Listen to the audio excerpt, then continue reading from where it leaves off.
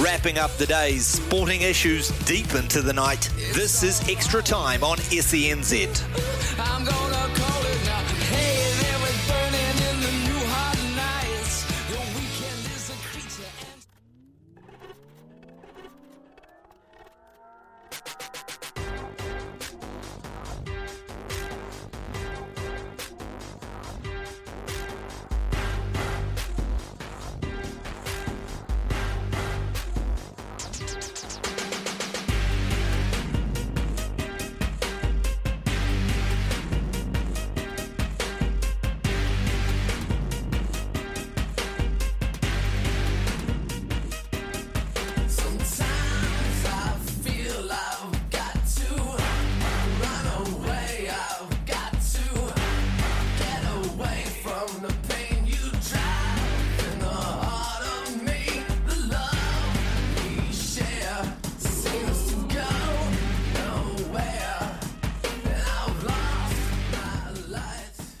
This is SENZ. It is Extra Time with Ricardo Ball through to 11 o'clock tonight. On your Valentine's Day, we are playing songs with love in the title throughout. So a bit of Tainted Love from Marilyn Manson there for you.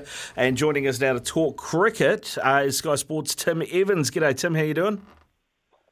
Kia ora, Ricardo. I'm very well, thanks. How are you? Yeah, good, mate. Good. Any Tainted Love for you this Valentine's Day? Well, I'm happily married, mate. So no. Don't really do.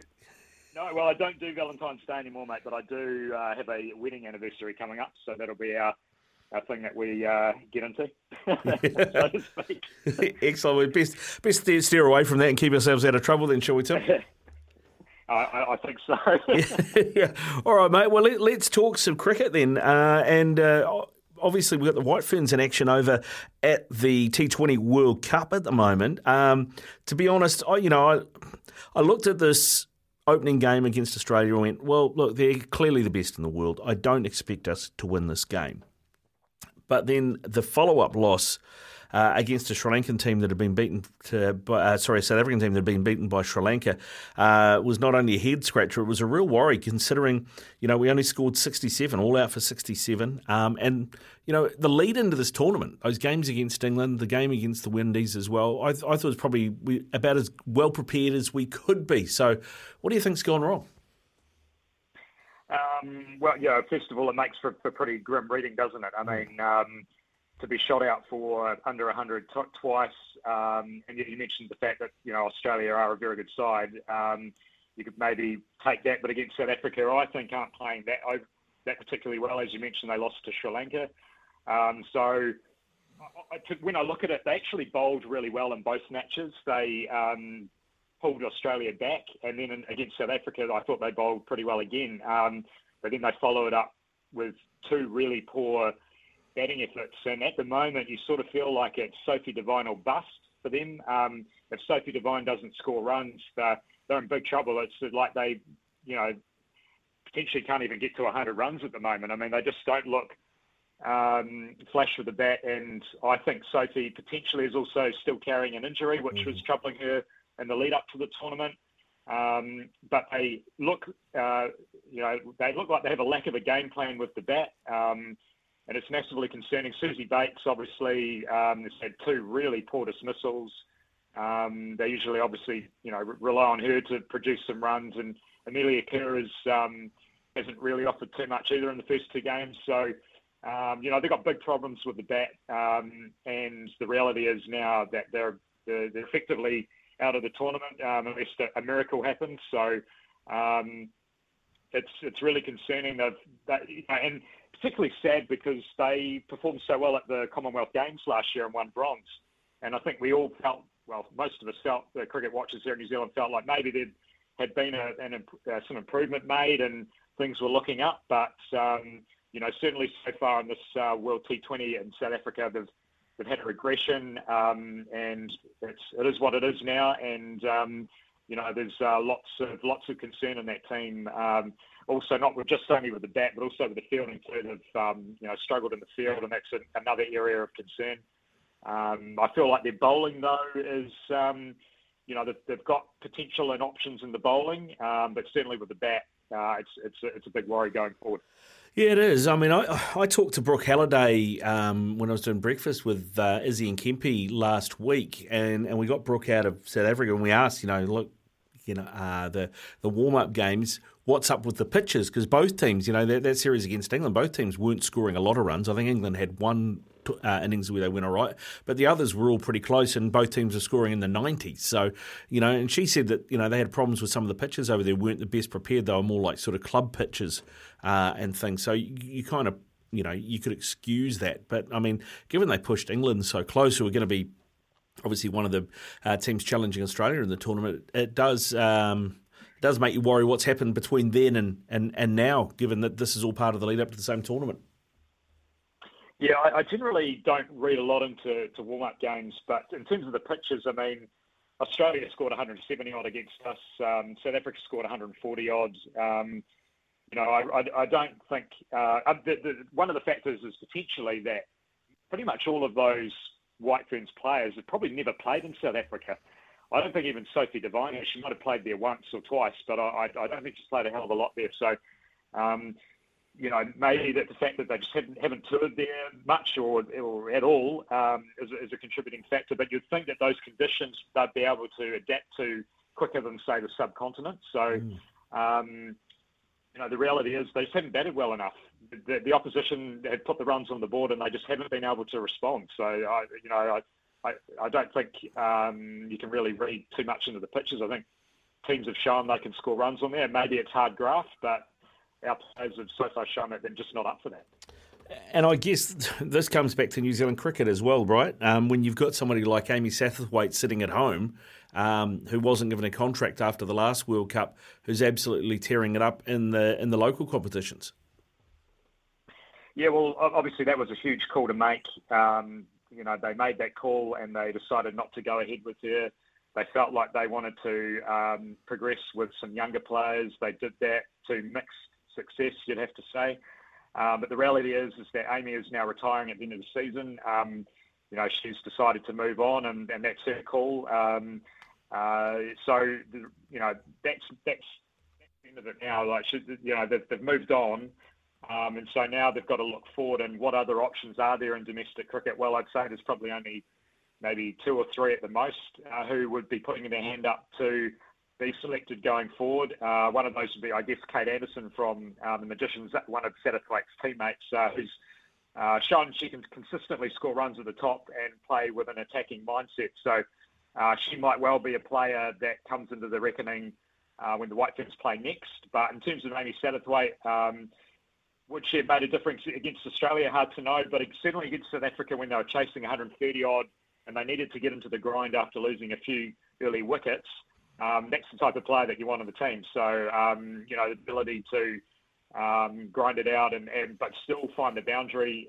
Obviously, the players came in and really struggled to rotate the strike against South Africa. So, it's from my opinion now, it's been and gone. Amy's no longer around, and so they need to find other options. All right. There has been some talk about the timing of the WPL auction as well, and maybe that's. I know New Zealand players aren't the only ones in the auction, but maybe that has been something of a distraction. We have had, the first big raft of players being drafted there, and a couple of Australians going for about $500,000 apiece. Do you think there's anything in that, and the timing of it? Yeah, I think no doubt it would have been a distraction. At the end of the day, it's not surprising with these things. I just can't believe they scheduled this auction for right in the middle of a world tournament. But again, it doesn't surprise me. Ultimately, the players may say that it wasn't a factor, but I think if you look at a player like Suzie Bates, for example, who's played a number of years now for New Zealand, probably not too much financial gain, probably hoping that she would have been picked up in the WPL auction, wasn't picked up, and I would imagine that was quite a kick in the guts, as it was probably for a number of other players, particularly when you see a teammate like Amelia Kerr going for nearly 200,000 New Zealand dollars, and then you've got to play a game later that night. I think it was a distraction. Is it blame it all on that? Probably not, but I do think it was an issue, and again, it doesn't surprise me that these things go on. I just think it's very poor timing. Not on for the players to have to deal with that when you consider that this is the first time in their careers there's an opportunity to earn a decent chunk of money playing in a tournament like the WPL. So, very disappointing, I think, that occurred during the World T20. If you're in Ben Sawyer's shoes, what do you do these next two games, mate? Are there changes to be made, or is it just persevering with who you've got? Given I'm looking at a few of these players, 35, 36 years old. Yeah, well, they obviously tried to change things up in the last match by playing Sophie at the middle order, which I feel like is a bold call because you go into the tournament, with her. She's opened a lot for New Zealand in the recent times. So to mix it up like that was an interesting one. But in terms of the bowling attack, as I mentioned, I feel like that's been running okay. I don't think they need to look too much there. But it's what do they do with the top order and the middle order? The middle order is extremely brittle, as is the top order. They don't have a lot of options on the bench. I mean, they've got someone like Lauren Down or a Brooke Halliday that they could look at bringing in. Right now, he's got to just try and get them up for the next couple of games against Sri Lanka and Bangladesh because you never know. I mean, their net run rate's terrible now, but you never know what could happen. They could have some results freakishly go their way. So they do need to keep trying to play well and close out the group stage as best they can. But in terms of the batting options, I mean, really probably what they've got there is about as good as they can hope for at the moment. So hopefully if Sophie Devine does have an injury that she's managing it and it's improving and that's not having a huge degree on how she's playing. But in my opinion, I think Ben is just a motivator at the moment. I think he's just got to find a way to encourage his players who are going to be extremely down after the first couple of games. So he's got to find a way to find some positives somehow and get them rolling for the next two games. Yeah, a lot of work for him to do, mate. A lot of work for him to do. I was a bit critical of Bob Carter after the last World Cup that we had here, thinking, it's supposed to be the guy that's hit a high performance, you put him in a high performance position and, ostensibly failed. And now I'm looking at where Ben Sawyer's gone and I'm thinking, was I misguided there? Is this more just about we just don't have the cattle at this end, at this level? Well, I think Ben came in at a time where, it was a real low. They hadn't played very well during the World Cup here at the start of last year. He did clearly find a way to get them going in the Commonwealth Games. But I think the reality is that, we are struggling for depth at the moment, particularly with the bat. And I personally feel we took the good years with the White Ferns for granted when they were sort of up near the top, top three in the world. But we've dropped the ball since then, while other nations like India and South Africa have, finally started to improve their respective programs. And now we find ourselves off the pace. And we've got a long, difficult few years ahead, in my opinion. I don't see any sort of quick fix to this. They've got to find a way to develop players, improve. As Sophie Devine mentioned in her press conference this morning, she has concerns about the women's competition back here in New Zealand, and it'll be wise for New Zealand cricket to listen to her because she's played all around the world in different competitions against different players, played in different teams. She's got a pretty good grasp of what the rest of the nations are doing. So, they've got to look at how they structure their competition. One positive I did find recently was in the Under-19 World Cup, which New Zealand featured in. I thought there was some real potential within that team. They ultimately didn't win it, but they like they were a skillful group of players. One thing I was looking at was their fielding, which I think is a real problem in the last few years for New Zealand. And they looked really skillful in the field. So there's some positives coming through with some of those under-19 players, but that's going to take a few years for those players to develop. So in the meantime, I think there's going to be a hard 2 or 3 years while we wait for these players to develop. And obviously we've got some players who are on the way out, potentially like Suzie Bates and Sophie Devine in the next couple of years. So, it's going to be a hard grind, but New Zealand cricket's got to find a way to improve the competitive nature of their women's domestic cricket here, while also giving younger players that they identify as top talent to improve, and that may be A tours or under-19 tours overseas, to try and give them the ability to gain some experience and to hopefully upskill. There's something actually New Zealand football did a few years ago, both at men's and women's levels. They've done it when they've had age group World Cups here, is that they've actually put the bulk of what that age group team is into a national competition like a national league and let them play together as a team. Do you think there's any benefit in putting the bulk of, say, this New Zealand under-19s team that's just come from the World Cup and putting them into, women's competition as a seventh province almost, if you like? Yeah, it's quite possible they'll look at a scenario like that. I know in the past New Zealand cricket has played, and when they have done A tournaments, they've played, like a New Zealand, development 11 or something like that. So they have sort of shown that in the past that they would be prepared to maybe do something like that. But as I said, there's no quick fix to this. They've got to think tank really after this tournament and look at ways to improve the skill level of the players, and that may well be one of them. All right, mate. Well, let's leave the White Ferns here and talk about the Black Caps, because we've got a series starting against England this week, and all is not well. No Matt Henry. He's got the birth of his first child on the way, so he's out of the first Test squad. Jamieson, potential stress fracture, let me spit that out, of his back. We're looking a little thin on bowlers now. Do you think that Trent Boult gets the SOS, or is he available? I don't think... I think... the ship has sailed with Trent in terms of playing Test cricket, but alarm bells are going now, because the reality is that the bowling attack looks very weak. If you look at, obviously, Southey and Wagner are going to play, and then after that you're probably looking at Sodhi playing, and then maybe another pace bowler, and that potentially would be someone who offers a bit of pace, so Tickner or Kugelheim probably come into the equation. But in terms of even someone like Wagner, he's getting close to 37 years old now. I feel like he's not quite the bowler he was. So when you put that all together and you're facing a side who has really rejuvenated themselves in the way they play, is very aggressive now, there's no let up. Are we going to have the artillery to combat that? You'd think it's not overly promising, but with the way England plays, that will present an opportunity.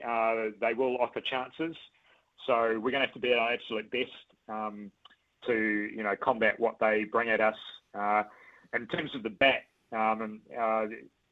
we obviously in the last wee while have been sort of playing a kind of a grinding kind of way with the bat. And so, it's whether, what do we do if England, bat first and put a huge score on the board? How are we going to approach that? So there's lots to think about for Gary Stead. I think and also obviously the conditions at Bay Oval, who knows, because obviously with the cyclone recently, who knows what to expect. So it's a real lottery at the moment. It feels it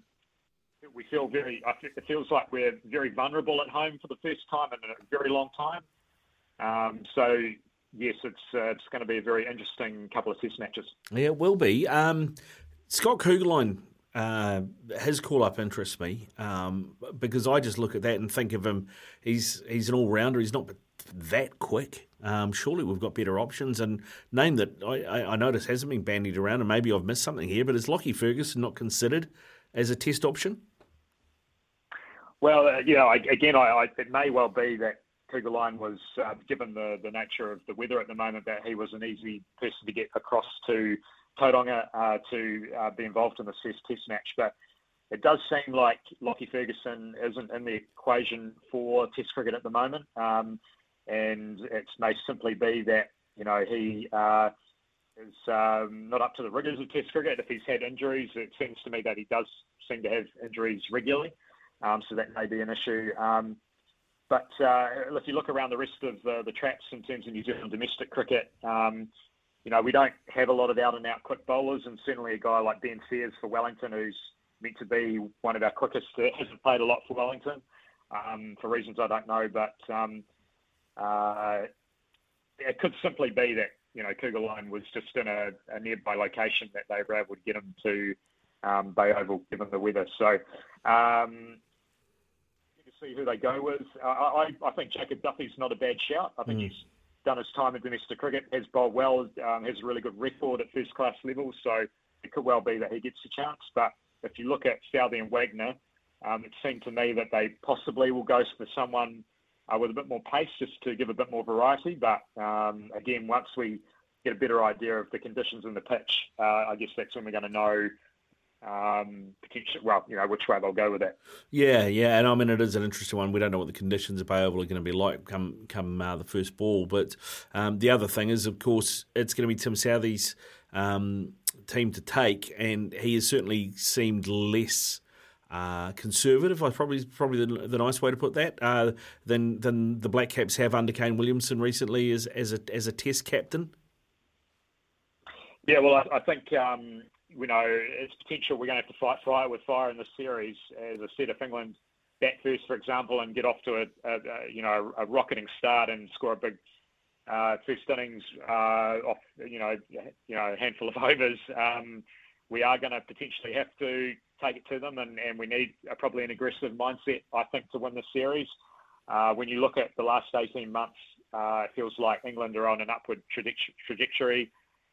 Compared to New Zealand, who sort of feel like they're meandering a bit since winning the World Test Championship. So, Tim, he's been around the block. He knows Brendan McCullum very well, and he will know. They'll be under no illusions that we know what England's going to bring in the series. They're going to play the way they've been playing for the last sort of 12 months. So, I hope that we will look to.